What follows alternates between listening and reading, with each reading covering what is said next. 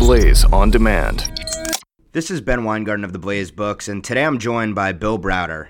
Bill is the founder and CEO of Hermitage Capital Management, a hedge fund that was the largest foreign investor in Russia until 2005, when calamity began to strike in the form of Russian corruption. Since 2009, Mr. Browder has been leading a campaign to expose Russia's corruption and human rights abuses following the death of his lawyer, Sergei Magnitsky, who died in prison after uncovering a $230 million fraud committed by Russian government officials, which would ultimately prove to be the demise of Hermitage Capital. Bill describes this fascinating but also tragic story in a new book that I simply couldn't put down, Red Notice, a true story of high finance, murder, and one man's fight for justice. Thanks for joining us today, Bill. Thank you. How does one go from being the grandson of the head of the Communist Party USA, that is your grandfather, Earl Browder, to a hedge fund manager? Well, in my case, I was going through my teenage rebellion in the 1930s, and I said, well, if I put on a suit and tie and become a capitalist, there was nothing that would upset my family more than that. And so that's what I did. I ended up at Stanford Business School, and I graduated in 1989, which was the year that the Berlin Wall came down. And as I was looking at job opportunities after business school and what I was going to do with my career, I came up with this idea, which was if my grandfather was the biggest communist in America, I'm going to go and try to become the biggest capitalist in Eastern Europe. And so that's what I set out to do. I moved to London.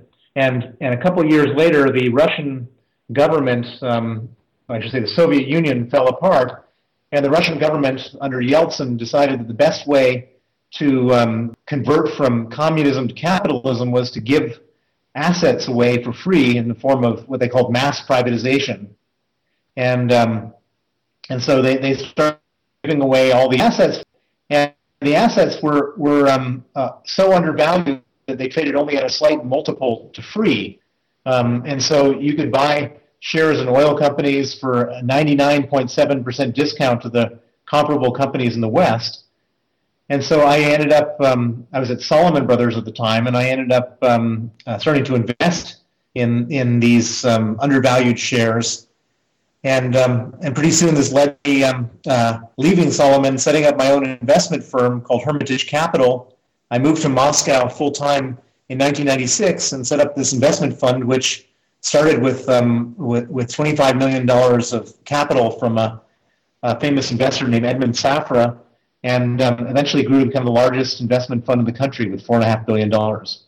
So you were sort of a value investor in effect, and which is to say you looked for companies that were undervalued relative to what their assets were actually worth, and you sought to buy them at these huge discounts to their real value. And one of the key principles of value investing is a margin of safety. That is, you're comfortable that you are buying an asset at such a discount to its real value that you expect that a percentage of the time you are going to make a massive return on your investment. Now, part of that margin of safety is understanding the risk involved with these investments.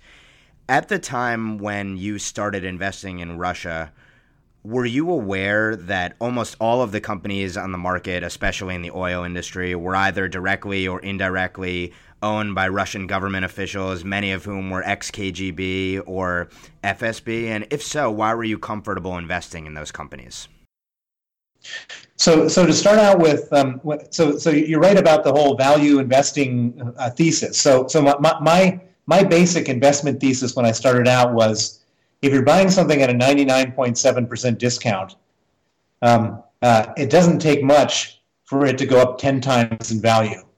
And so the way that I looked at this thing was, maybe there's a 50% chance that everything is going to go the wrong way and I'm going to lose everything. And I said, maybe there's a 50% chance that it doesn't go the wrong way, in which case, over a short period of time, I'm going to make 10 times my money. And so I said to myself, on a risk-reward basis, if there's a half a chance of making 10 times your money and a half a chance of only losing 1 times your money, that's a pretty good trade. Now, coming to your second question, at the very beginning, these companies weren't owned by these KGB thugs. There was a transition period. So the first set of people who owned these Russian companies are these people known as the Russian oligarchs. And many people have seen them buying sports teams and owning super yachts and all sorts of other crazy stuff. And the first people were these oligarchs, and the oligarchs were definitely not nice people. These were bad people by any measure, but they weren't KGB thugs that we're going to get to in a second. What happened was that when Vladimir Putin came to power in year 2000, one of his big objectives was to take the power away from the oligarchs. And so the way he went about doing this was he arrested the biggest oligarch in the country, a guy named Michael Khodorkovsky, who owned the biggest oil company called Yukos. He arrested him, and they put him on trial, and they allowed the television cameras to film the richest guy in Russia sitting in a cage. And so you were on your yacht parked off the Hotel du Cap in Antibes, France, on the Côte d'Azur, and you turned on your CNN, and you saw the richest guy, someone far better and far more talented than you, sitting in a cage. What's your natural reaction? Well, in most cases, their natural reaction was to go to Vladimir Putin and say, Vladimir, what do we have to do to make sure we don't sit in a cage? And I wasn't in these meetings, but from what I could tell afterwards, the answer to that question was 50%.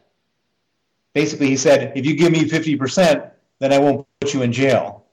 And that was the moment in time, in 2004, that Vladimir Putin and those people closely connected to him became the owners of very significant parts of all these important oil companies and so on. And so in one fell swoop, Putin went from being president of Russia to becoming the biggest oligarch in Russia and one of the biggest oligarchs in the world. So Putin develops this tribute system where, in effect, if you want to do business in Russia and keep your wealth, you need to pay him off. And you are cruising along in your fund. You're making huge returns, and the assets under management go up many times.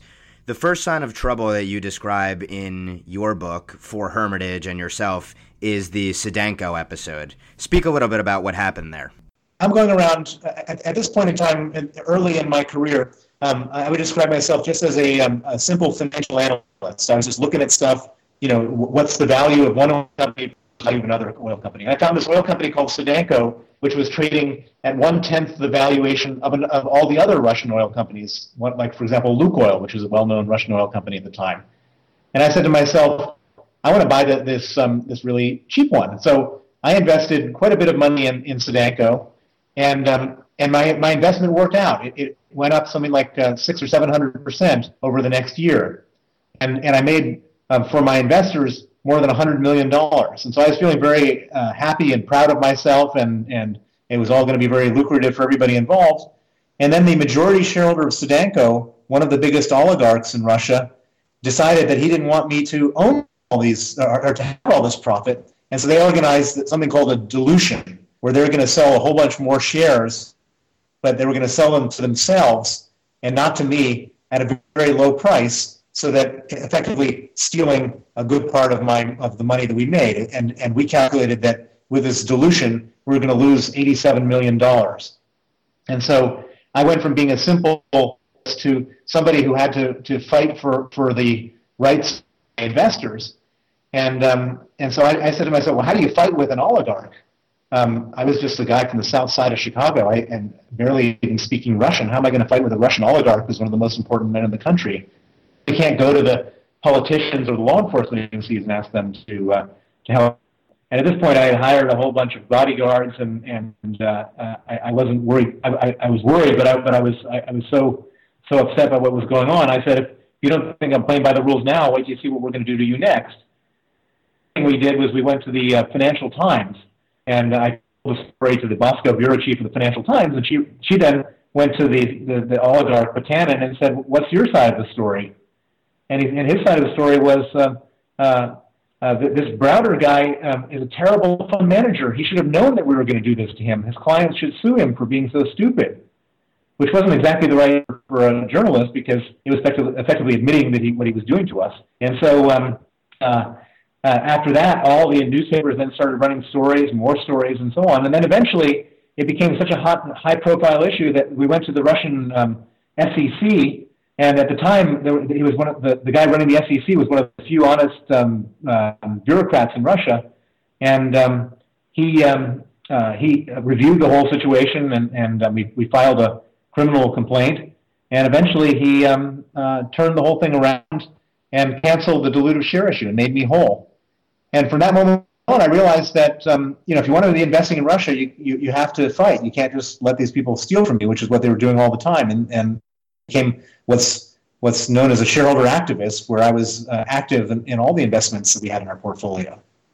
And you read in your book that you thought that you were actually improving the companies by investing in them and being an activist. Well, I was the only guy who seemed to be concerned about corruption, and so by trying to fight against the corruption, oftentimes these companies were widely held by, even owned by the state, and so if I was stopping them from being corrupt, even if the government didn't care, I did, and so I was actually had the perfect job. I was making money and making Russia a better place at the same time. So you survived your first brush with the Russian oligarchs, and then you have to fight against the markets.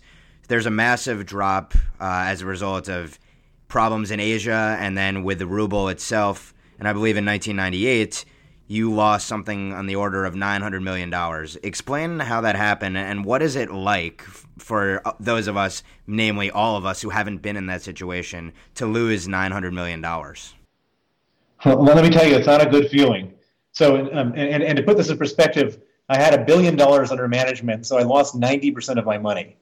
And it's about the worst thing that can ever happen to you if you're in the business of managing money, to have such a catastrophic wipeout.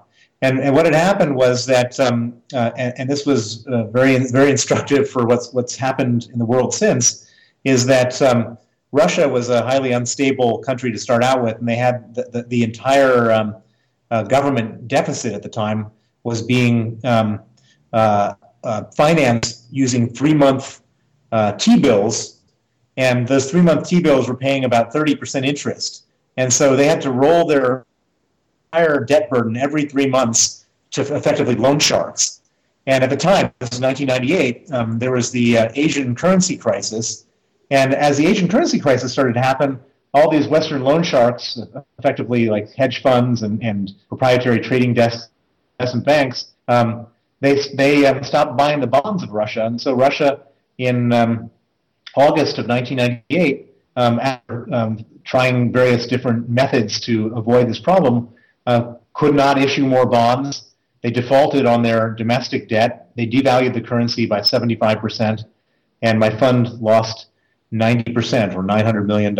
And I can tell you that losing that amount of money is a physical sensation. It's a very unpleasant physical sensation. You can feel it like in the walls of your stomach. It's such a terrible thing, and such a shameful thing, because I was responsible for a lot of people's money that had just evaporated. And so from that experience, from that situation, I vowed myself that I was on my way to restore my investors' money by sticking it out and fighting it out and doing whatever I had to do to ultimately have the portfolio recover. And I'm sorry to make you relive that episode, but you did ultimately recover, and you fought back, and you got back to your high water mark of funds under management. And then around that time in the book, you discuss an episode where you're being driven down a road, I believe it might have been in Moscow, and there's a man in the street who is clearly in pain and no one's stopping to help him, but you instruct your driver to stop. And this seems like a significant episode in your book based on what happened when you stopped to try to help this man and its broader implications. So this was on a Saturday morning, and one of my few leisure activities when I was living in Moscow was to play tennis, and they had these indoor tennis bubbles. And so my driver I was with my girlfriend at the time, and my driver was driving down the road, and it was sort of a misty, kind of grayish morning, snow everywhere. And I saw this big sort of black lump in the road, and I thought it was some kind of duffel bag or something like that had fallen off the truck. And as we got closer, I saw it was a man, and I shouted at my driver. He was sort of reluctant to, and I shouted again for him to stop, and he stopped next to the man, and I got out to see what was going on, and the guy was laying there twitching, and And so at that point, my driver didn't want to get out of the car, and I was really kind of getting angry with him. And my girlfriend got out, and at that point, my driver saw that we were going to help this man no matter what, and so he jumps out, and then the three of us, I loop his arm on my shoulder. My driver loops his other arm. My girlfriend takes his feet, and we take him off to the side of the road, out of harm's way. And we lay him gently onto the snowbank, and as we do, he starts coming around, and he says in Russian, which sounds similar to English, but he says he has epilepsia. He says, which means he has an epileptic fit. And so, just as he's doing this, the police arrive, and there's a bunch of people. But at this point, a lot of people have sort of gathered to figure out what's going on, and the police arrive, and they have absolutely no interest. And like 3 police cars come, and they have absolutely no interest in this man and his situation, and is he okay or is he not okay? The police are now looking at someone to blame, thinking that he was hit by a car. And the man starts to try to explain to the police, no, I had an epileptic fit. It's okay. I'm fine. But the police could care less about his welfare or what happened. And they started going around trying to figure out, and at first they come to me, they realize I'm a foreigner, and so they kind of move on from me. And then they zero in on my driver. And then for the next 15 minutes, they start interrogating him, trying to accuse him of hitting the man. And the only reason that he was able to extricate himself from the situation is that he was a former traffic policeman. If he hadn't been, he would have been arrested for hitting the man, even though the man hadn't been hit. And eventually the ambulance arrives. The man is actually okay. He goes into the ambulance. He thanks us for helping him. And we get back in the car and drive away. And my driver then explains to me why he didn't want to stop, which is that in Russia, any act of good Samaritanship like that, you can end up going to jail for 10 years. And so nobody was stopping. All the other cars didn't stop for exactly the reason that my driver didn't want to stop, which is that the police in Russia are just looking to put people in jail. There's no real justice there. And so as a result of this, and it's not just on driving, it's in every different aspect of life that nobody helps anybody in Russia because of this this terrible sort of twisted culture of law enforcement. And so there's sort of two takeaways from this. One is it's a very sort of brutal place. And the second is that the police actually didn't bother me because I was speaking a foreign language. And so it kind of, this strange realization that I somehow thought that I was immune from the same things that Russians experienced because I was a foreigner. And this episode then presages what effectively ended up leading to the end of Hermitage Capital, which was the Russian authorities stealing your companies and ultimately redistributing $230 million of taxpayers' money to themselves. So explain how that all kind of transpired and how a government can just steal companies from its owners. So I was this shareholder activist. I was exposing corruption in companies I was investing in after Sedanko, and quite successful doing it. And after Putin arrested Hodorkovsky and all the oligarchs became his business partners, I was no longer welcome in Russia. And so I was flying back to Moscow from a weekend trip abroad in London. And I arrived, it was a Sunday night, I arrived at Sheremetyevo 2 airport to the VIP lounge. And normally it's a sort of 5-minute exercise getting through customs and immigration. And for some reason, for me, it lasted 45 minutes. And at the end of 45 minutes, instead of being let into the country, I was then arrested, put in the detention center of the airport, kept there for 15 hours, and I didn't know whether I was going to be put in jail or deported. Thankfully, the next day, 15 hours later, they put me onto an Aeroflot flight and deported me back to London, and then declared me a threat to national security, not to ever allow me back into Russia. And this was a pretty big shock. At this point, after having recovered the money from our drawdown, I was running $4.5 billion. I was the largest foreign investor in the country. I'd been there for 10 years. I thought I'd been doing them a good service by exposing all this corruption, and here they were expelling me from the country. And so at this point, I got all my people out. I evacuated my staff, and we liquidated all of our holdings quickly and quietly. And I thought that was the end of my time in Russia. It turned out to be not the end, but the beginning of the worst nightmare you could ever imagine. And what happened was, after that, the Moscow police, 25 officers raided my office in Moscow, and 25 more officers raided the office of an American law firm that I was using in Moscow. And the specific purpose of the raid was to get hold of the stamped seals and certificates for the investment holding companies through which we had invested our money. And we didn't know what we didn't know why they were doing this until a couple months later, when we discovered that all those documents were used to fraudulently re-register our investment holding out of our name into the name of a man who had been convicted of murder and then let out of jail early by the police, presumably to put his name on these documents. So effectively, the police seized our documents and used them to steal our companies. And then after that, we hire a young lawyer named Sergei Magnitsky to investigate. And he's a really smart lawyer, 35-year-old guy at the time. And he figures out, through a very complicated scheme, that after stealing our companies, the main purpose of stealing our companies, I guess, was first to try to steal our assets, but we had no assets left in Russia. And when they realized we had no assets left in Russia, they used those companies to apply for a tax refund. In the previous year, we had paid $230 million of taxes, and the police, together with officials from the tax ministry and various other places, used all those documents to apply for a $230 million tax refund. And they applied on the 23rd of December, 2007, 2 days before Christmas, and 1 day before Christmas, on Christmas Eve, this $230 million tax refund, which was the largest tax refund in the history of Russia, was paid out 1 day after they applied. The largest tax refund in Russian history, involving a bunch of corrupt officials. So you are able to physically, you're forced to leave Russia physically. You've taken your assets out, but Russia has effectively seized $230 million of tax money that you had paid. All of your major employees are out of Russia, and your legal representatives are out of Russia, except Sergei Magnitsky. Sergei Magnitsky is imprisoned. Describe what life is like for him in prison. Well, let me just back up for 1 second. So Sergei testified against the police officers when we discovered this whole thing, thinking that somehow this must be a rogue operation. There's no way that the president of Russia could allow $230 million of tax money just to go to a bunch of corrupt cops and tax officials. So he testifies against them, and instead of the testimony being used to round up the bad guys, in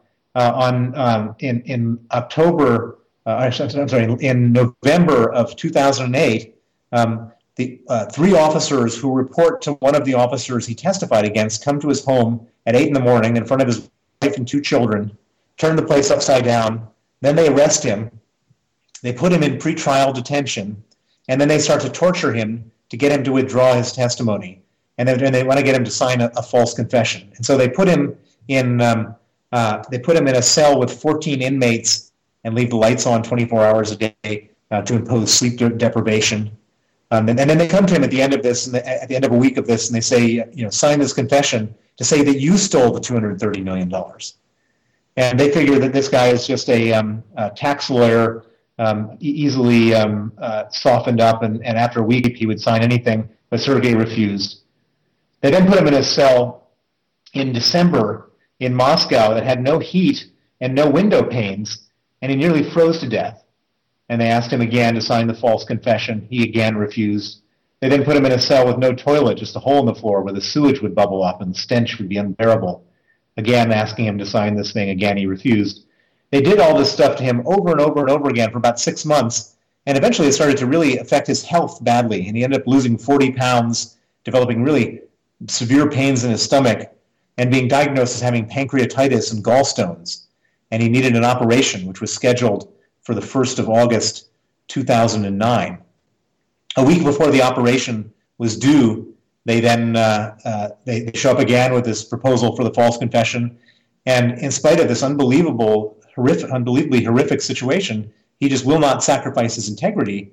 And so they then abruptly move him from a prison that had a medical facility to a Moscow prison called Butyrka, which is a hellish place. It's one of the worst prisons in Russia, a maximum security prison from hundreds of years ago, just a really grotesque place. And most significantly for Sergei, they have no medical facilities there at all. And at Butyrka, his health went completely over the edge, and they refused him all medical attention. He and his lawyers wrote 20 different requests for medical attention to every different branch of the penal, law enforcement, and judicial system. And either they would ignore the requests or they'd actually send back answers in writing refusing him medical attention. And this just got worse and worse and worse. And on the night of November 16, 2009, it just got to be too much for him, and he went into critical condition. And on that night, then the prison officials at Butyrka then decided to move him back to the other prison, the medical wing. And they put him in an ambulance. They took him over to the other prison. But instead of putting him in the medical wing at the emergency room, they put him into an isolation cell. They chained him to a bed, and 8 riot guards with rubber batons showed up in the isolation cell and beat him for 1 hour and 18 minutes until he died at the age of 37.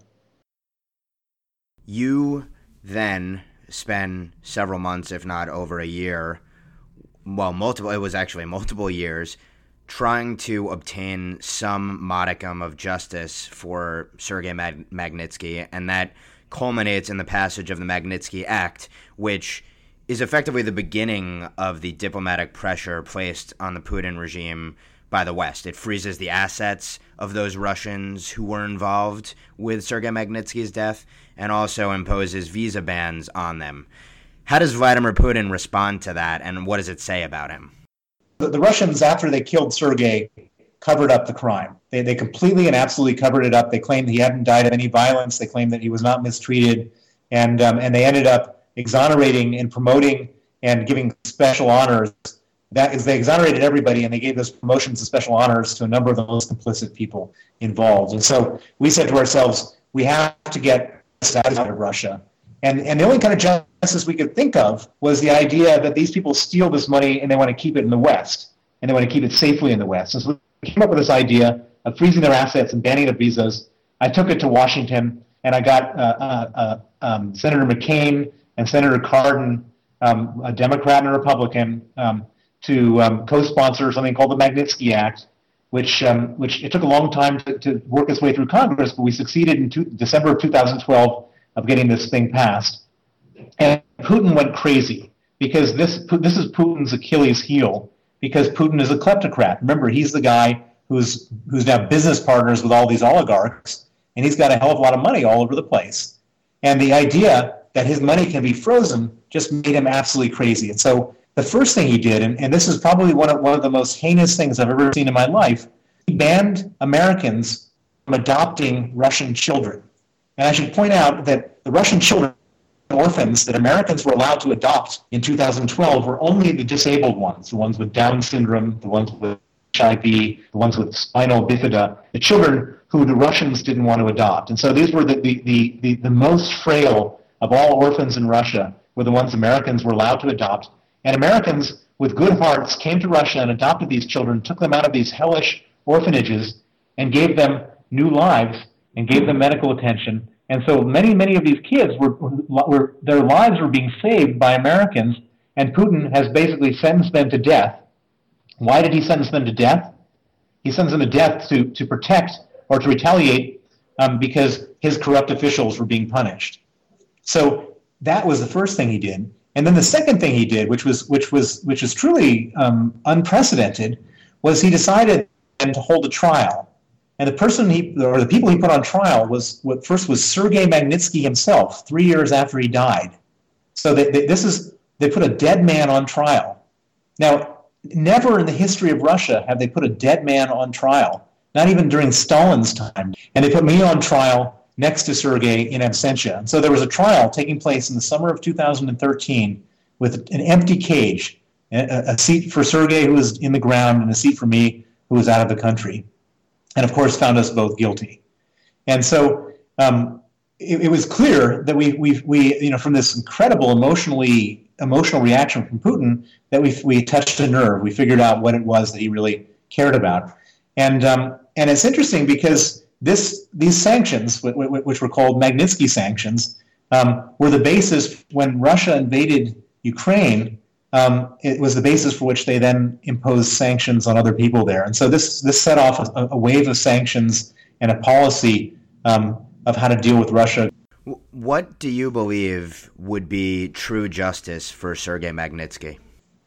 The only justice in my mind is putting the people in jail and for the ones who tortured and killed him, that they go to jail in Russia. But I don't believe that Putin is going to stay president forever, and maybe not for that much longer, depending on how things play themselves out. And so my vision is that there's going to be a day in the future at some point when there's going to be a big regime change in Russia. And when the new leaders or the provisional government, or however it's defined, comes in, they're going to then hold tribunals of crimes of the previous regime. And my hope is that the first tribunals of the crimes of the Putin regime will be the Magnitsky tribunals. What would you say to those in the West? There's been sort of an increasing affinity between some of the more radical political parties in Europe, and there are even people in America, even people who call themselves conservatives, who have said that they sort of admire how Putin runs his country. They view him as upholding values of Christianity and traditionalism and the like. What would you say to those people in the West about Putin? Well, Putin is a stone-cold killer. I mean, it's like admiring Pablo Escobar. This man is the head of an organized crime group with the powers of a sovereign state, and whatever his religious or moral leanings have nothing. I mean, this man is an absolute monster. I mean, there's nothing objectively good about him when you look at what he does. And so, I mean, you have to be completely blind not to see what he's up to, and he's up to really bad stuff. I'm sure that you're aware, being in London, that the Alexander Litvinenko inquiry recently started. And for those readers who aren't familiar, or listeners who aren't familiar, Litvinenko was a former FSB agent who defected and revealed lots of very damaging things about the Putin regime. And he was ultimately poisoned with what was, in effect, has been described as a mini nuclear weapon. You write in your book about the fact that you think that there could be a chance that the Russians could go after you, even on foreign soil, as they've done to others in London. With all that in mind, if you could deliver a message to Vladimir Putin today, what would your message be to him? Well, I think my message to him today is that his days are numbered, and he'd be better off looking for an exit strategy than the strategy that Muammar Gaddafi or Slobodan Milosevic chose. I mean, there's really, there might be, there may be some country in the world that would take him, and like Idi Amin back in the many years ago went to Saudi Arabia from Uganda, but the damage that he's doing and his prospects are not good in his current path. The name of the book is Red Notice, and it covers much more than we've talked about in this interview. There's lots of intrigue, there's espionage, there are heart-pounding episodes that none of us hopefully will ever have to deal with, and it's a shame, Bill, that you had to deal with them yourself. We've been speaking with author Bill Browder. Bill, thank you so much for joining us today, and thanks for all the work that you've done. Thank you. For more on this and other books, you can visit The Blaze Books at www.theblaze.com/books and follow us on Facebook at facebook.com/TheBlazeBooks and Twitter at TheBlazeBooks. You can follow me on Twitter at BH Weingarten.